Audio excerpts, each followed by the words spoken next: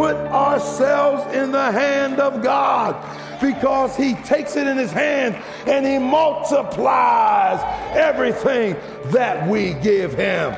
Maybe you don't have what you need because it's still in your hands and you haven't put it in his hands.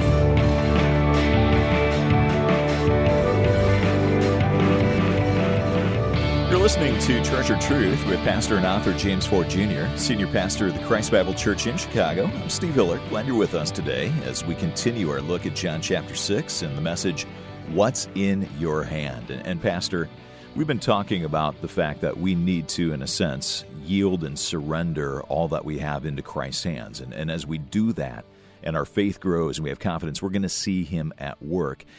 But I know that for some of us, that is still a challenge to do that. Where do you see Christians typically struggling in this area? Well, I think for all of us, in some areas, we have problems relinquishing control to Jesus Christ. Mm-hmm. Now, use your sanctified imagination. Now, Philip goes to the little boy. He says, Jesus wants your lunch. In my imagination, I imagine the little boy saying, Jesus wants my lunch? Yeah. Jesus didn't bring his own lunch? What does Jesus want with my lunch? You know? Yeah. And so it's like, you think about it. He's a child. Yeah. And those kind of questions come to mind. We think, Philip said he needs your lunch. Here it is. No, there's always a process. There's always a pain that we go through when we relinquish an area of our life to the Lord. Mm-hmm. It's a struggle. There are things. I've been a believer over 40 years, and I still have a few areas that are like really entrenched areas where he is not Lord of that area. He's not. So, for example, you say, give us an example. Okay, Comcast 523, the Cowboy Channel. I'm still in control of that. Okay. And so it's not a sin. I'm not saying it's a sin, but I am saying it's a weight. Yeah. Okay, it's a hindrance in my development. It's a hindrance for what I'm supposed to be doing. And I struggle with it. Sure. it. And sometimes I hand it over to the Lord. You're the Lord of my remote control. And then sometimes I take it back. Yeah. You know. Well, and that really describes the Christian life, I think. It's the continual process of handing over and handing over and handing over. That's right. What God is asking us to give. And sometimes it's the same thing over and over yes. again because it has become a stronghold in our life. We say it all the time. First the devil gets a toehold, then the devil gets a foothold, then the foothold becomes a chokehold, and the chokehold becomes a stronghold. Now you're in a spiritual battle. Yeah. Well, let's get a little armor here from John chapter 6 as we continue this message, What's in Your Hand? Here is Pastor Ford. So there is a systematized order. Then there's supplication. He prays. Now get this. It's synoptic. It's in all four Gospels, remember? Here's what Mark says. He blessed it. Here's what John says. He thanked God for it. He blessed it. Only God bless. So Mark wants to say, hey, let me remind you, Jesus is God because he blessed the food. John says, let me remind you, even though I'm telling you he's God, I need you to also know he's man. He thanked God for the food. There's supplication. Wait. Notice. He gives Jesus what he has.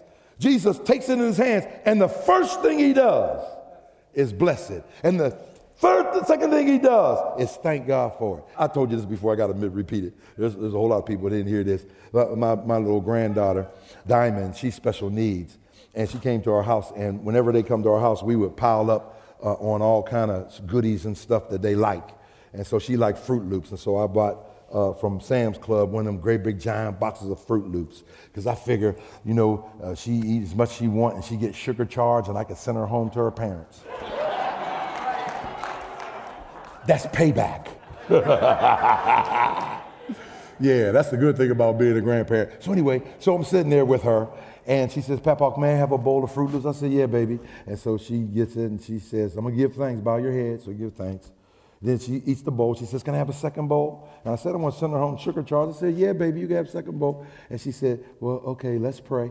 I said, you already prayed and thanked God for the food. She said, Papa, I thanked him for the last bowl, not for this bowl.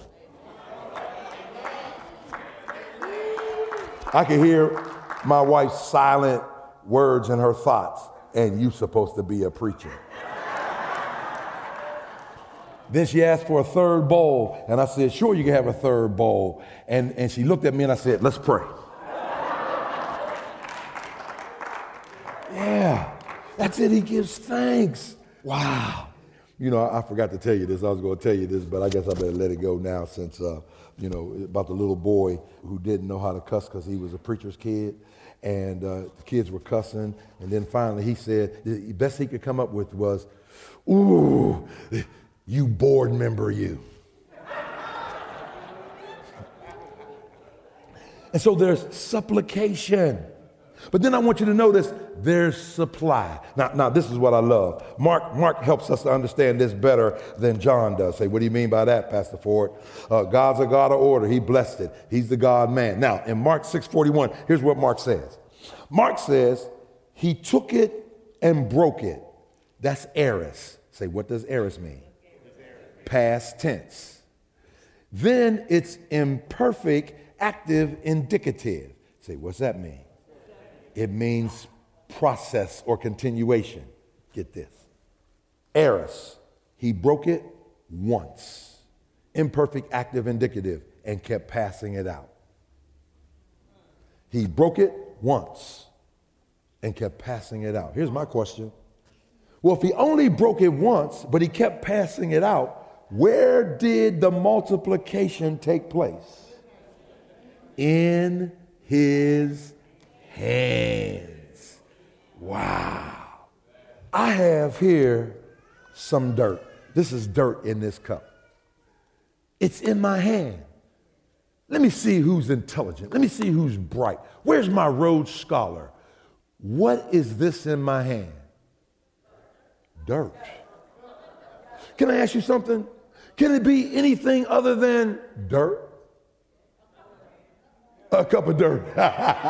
Well, see, I didn't want to put it in my hand because I mess up the carpet, and the custodians will get upset with me. No. But what is this in God's hand? A man. See, it all depends on whose hand. In my hand, it's just dirt. In God's hand, it's a man. Yeah, it all depends on whose hand it's in. You see, if you put a basketball in my hand, especially now with all the way my bones be feeling, it's about worth $49 and a few bricks. But if you put it in Michael Jordan's hand, it's worth 6 NBA championships, 5 NBA MVP, 14 All-Stars, and $1.5 billion. It all depends on whose hand you put it in. A tennis racket in my hand is a joke, a serious joke. But a tennis racket in Venus Williams' hands is 7 Wimbledon singles, 6 U.S. Open, 6 Australian Open titles, 3 French Opens, and $84 million a year. It all depends on whose hands it's in. A baseball in my hand is worth about $10, but a baseball in A-Rod's hand, Alex Rodriguez, is 696 home runs, 2,000 runs batted in, and $29 million a year. It all depends on whose hand it's in. A gun in my hand used to be a felony in the city of Chicago, but a gun in Harriet Tubman's hand means the freedom of 300 slaves to Canada. A slingshot in my hand is a toy, but a slingshot in David's hand is a mighty weapon that fails the great Goliath. A nail in my hand can put a picture on a wall, but a nail in Jesus' hand produces salvation for the entire world, because 3 nails in 1 tree equal forgiven. So what we need to do is to put our concerns, to put our worries, to put our hopes, to put our fears, to put our dreams, to put our families, to put our jobs, to put our friends, put our relationship, put our community, put our nation, put ourselves in the hand of God, because he takes it in his hand and he multiplies everything that we give him. Maybe you don't have what you need because it's still in your hands and you haven't put it in his hands.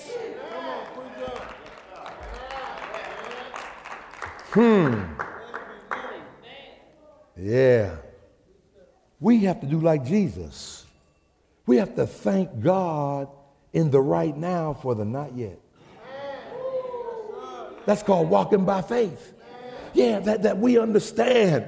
Look, church is filled with people who do the don't and don't the do. Now it's time to do the do, baby. Amen. Yeah. And so what do? Man, now watch this. Gather up the leftovers. Now here's what I used to preach.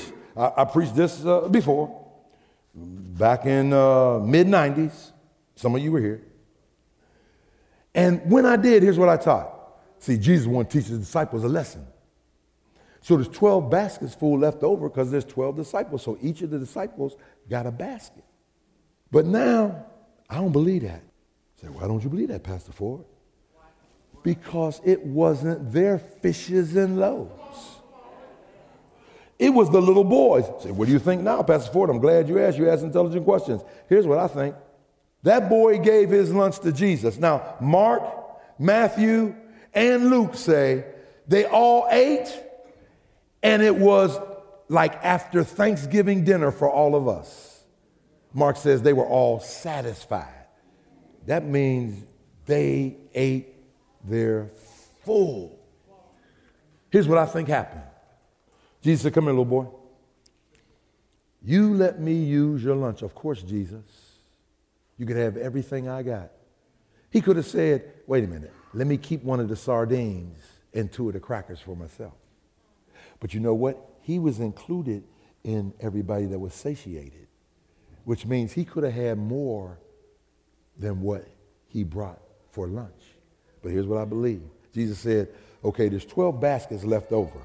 I'm going to have my 12 disciples help you carry this doggy bag home. Now, here's the parade. Here's a little boy and 12 disciples. And the mother sees him coming. What in the world is coming? And we're not going to call him Little Johnny. We're going to call him Ray Ray. Ray, what's going on? Well, I was at the place. Remember, I told you I want to go see Jesus. I needed lunch. And there were people there, and they were hungry, and they didn't have any food. And Jesus asked me for my lunch. Jesus had your lunch. He didn't make his own lunch. No, he didn't make his own lunch. So I gave him my lunch. Mom, he put it in his hands, and it was miraculous. He kept giving it. He kept giving it. He kept giving it, kept giving it. And we all ate. I had more than my 5 crackers and 2 sardines. I had about 3 times that much. But then what's all this? What are they carrying?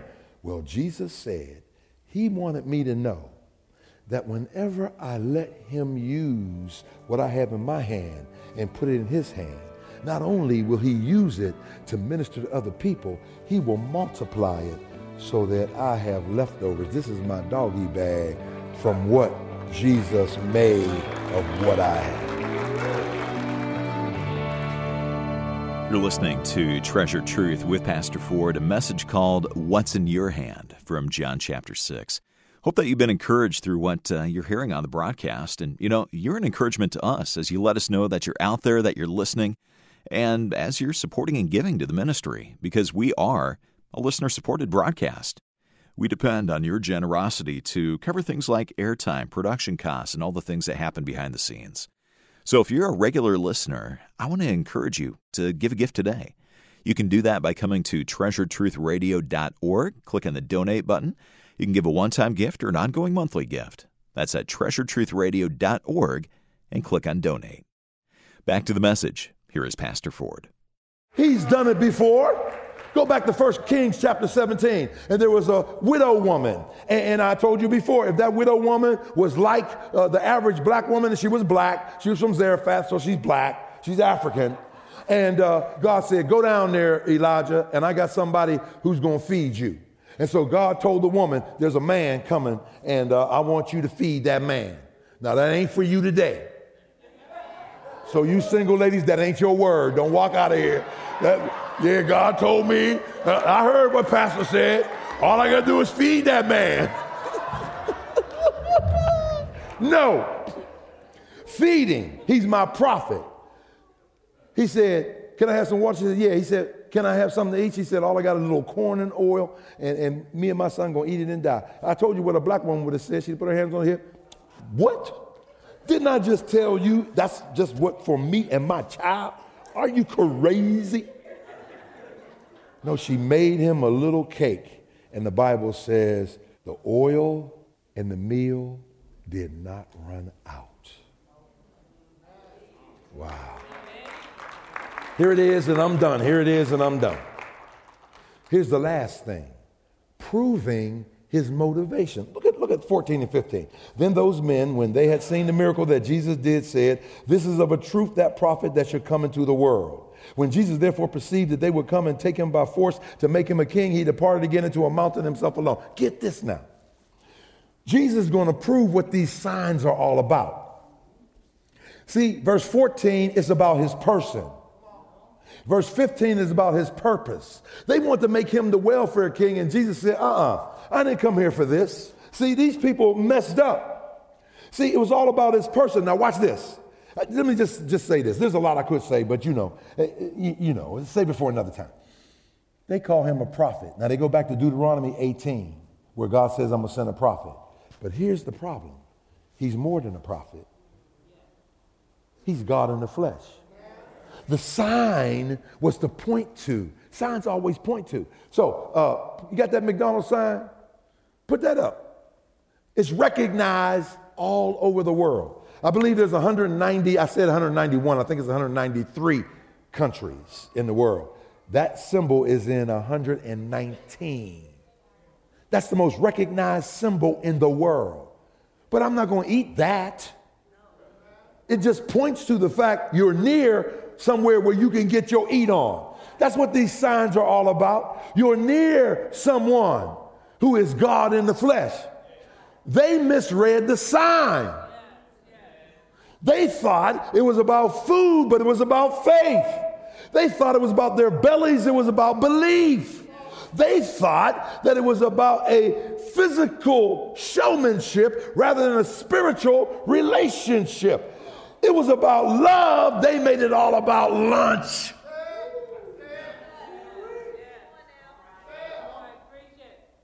They missed the sign. He more than a prophet. He God in the flesh. You heard about those 5 old ladies? They were traveling, and I guess it was their bucket list thing. So the state trooper pulled them over. And he said, ma'am, she said, what did I do? I wasn't speeding. He said, no, you're going 22 miles an hour. You're going to cause an accident by going too slow. She said, but sir, I'm following the sign. The sign said 22. He said, oh, miss, you misunderstood. That's Route 22. But let me ask you something. Why are these 4 women in the car with you shaking like they are? I'm not going to do anything. Lady said, we not shaking because of you. We shaking because we just left Route 119. She misread the sign. They're misreading the sign. They want to make him a welfare king. Listen, I got to close this thing down, but let me tell you my little pet peeve and what I'm all upset about. I'm all upset about what the church is becoming and what the church has become, because it's all about experience rather than exposition. It's all about stuff rather than the Savior. It's like everybody wants to experience, and I understand that. I'm not throwing out the baby with the bathwater, but all of this foolishness that's going on in the name of Jesus Christ, where people want to do the things that they're able to do. So they shack, but they shout on Sunday, shack on Sunday evening. Hey, listen. It's about living your life for Christ. And what's going on with all of these individuals? Man, it's like we've gotten away from what our mooring is, what our anchor should be, because the anchor is all about Jesus Christ and the fact that he is God in the flesh. I told him this morning, I was telling him this morning about conversations I had with a brother who said, listen, you need to understand, I ain't feeling y'all. Why do y'all talk about Jesus is God so much? I said, because Jesus is God. Well, but I don't read it in the Bible. So I gave him some verses. I said, read these verses and see what you come up with. He came back and told me on Thanksgiving, I didn't get out of that what you got out of it. Wait a minute. You read where Jesus said in John 8:58, unless you believe that I am, you shall die in your sins. You mean you read where Jesus said, well, let me just cut to the chase. In the beginning was the Word, and the Word was with God, and the Word was God. And the Word became flesh and dwelt among us. We beheld his glory as of the only begotten, full of grace and truth. Verse 18, no man has seen God at any time. The only begotten who's in the bosom of the Father, he hath revealed him. Hebrews 1:8, God said to my God, sit here until I make your enemies your footstool. Thy throne, O God, is forever. God the Father called God the Son God. Yes, we make a big deal out of the fact that Jesus is God, because Jesus is God. And that's what these signs are all about. John wrote, let me close. John wrote, here's what he said. He said in John chapter 20, verse 30, and many other signs truly did Jesus in the presence of disciples, which are not written in this book. Why didn't you write these signs that he did in your book, John? Here it is. He tells us, we don't have to guess. He says, but these are written that you may believe that Jesus is the Christ. See, we don't understand. Christ is not his last name. Christ is the word Mishak, which means Messiah, which means anointed one, which means that Jesus of the New Testament is Yahweh of the Old Testament. It's a designation of deity. It's in 1 Corinthians 15, 3 and 4. I'm delivering to you that which I also see, how that Christ, the Messiah, God in the flesh. In Matthew 1:22, and we will call his name, you shall call his name Emmanuel, which being interpreted is God with us. Mary and Joseph didn't name their child. God named him Emmanuel. And that's why Romans 10, 9 and 10 says that thou shalt confess with thy mouth that Jesus is Kyrios, the New Testament word for the Old Testament tetragrammaton Yahweh. Jesus is Yahweh. Jesus is God in the flesh. That's what these signs are all about. And John says, if you do not believe that Jesus is the Christ, the Son of God, then you don't know God. Because no one can know God except through Jesus Christ our Lord. John 14:6, I am the way, the truth, and the life. No man, woman, boy, or girl comes to the Father but by me. So I really think that begs the question, do you know God? Have you come to the Father through Jesus Christ? Can you relate to what Pastor Ford was talking about? Is that true of you? You know, if so, then I hope you're growing in your walk with him. But if not, and you've got questions about what it means to know God, why what Jesus did on the cross is important, and how you can know that your sins can be forgiven and you can have this personal relationship that Pastor Ford's been talking about, well, I want to encourage you to call this number. Someone would be happy to answer questions you may have, to talk with you, to pray with you, to introduce you to Jesus. The number's 1-888-NEED-HIM. That's 1-888-NEED-HIM. Well, maybe you want to go back and listen to this teaching again. You can always do that by coming to the website, treasuredtruthradio.org. You can stream programs, download MP3s for free, or even sign up to begin podcasting the program so you won't miss a future broadcast. Just come to treasuredtruthradio.org. Well, thanks for listening today. Thanks also to our producers, Amy Rios and Ryan McConaughey. For Pastor Ford, I'm Steve Hiller. Treasured Truth is a production of Moody Radio, a ministry of Moody Bible Institute.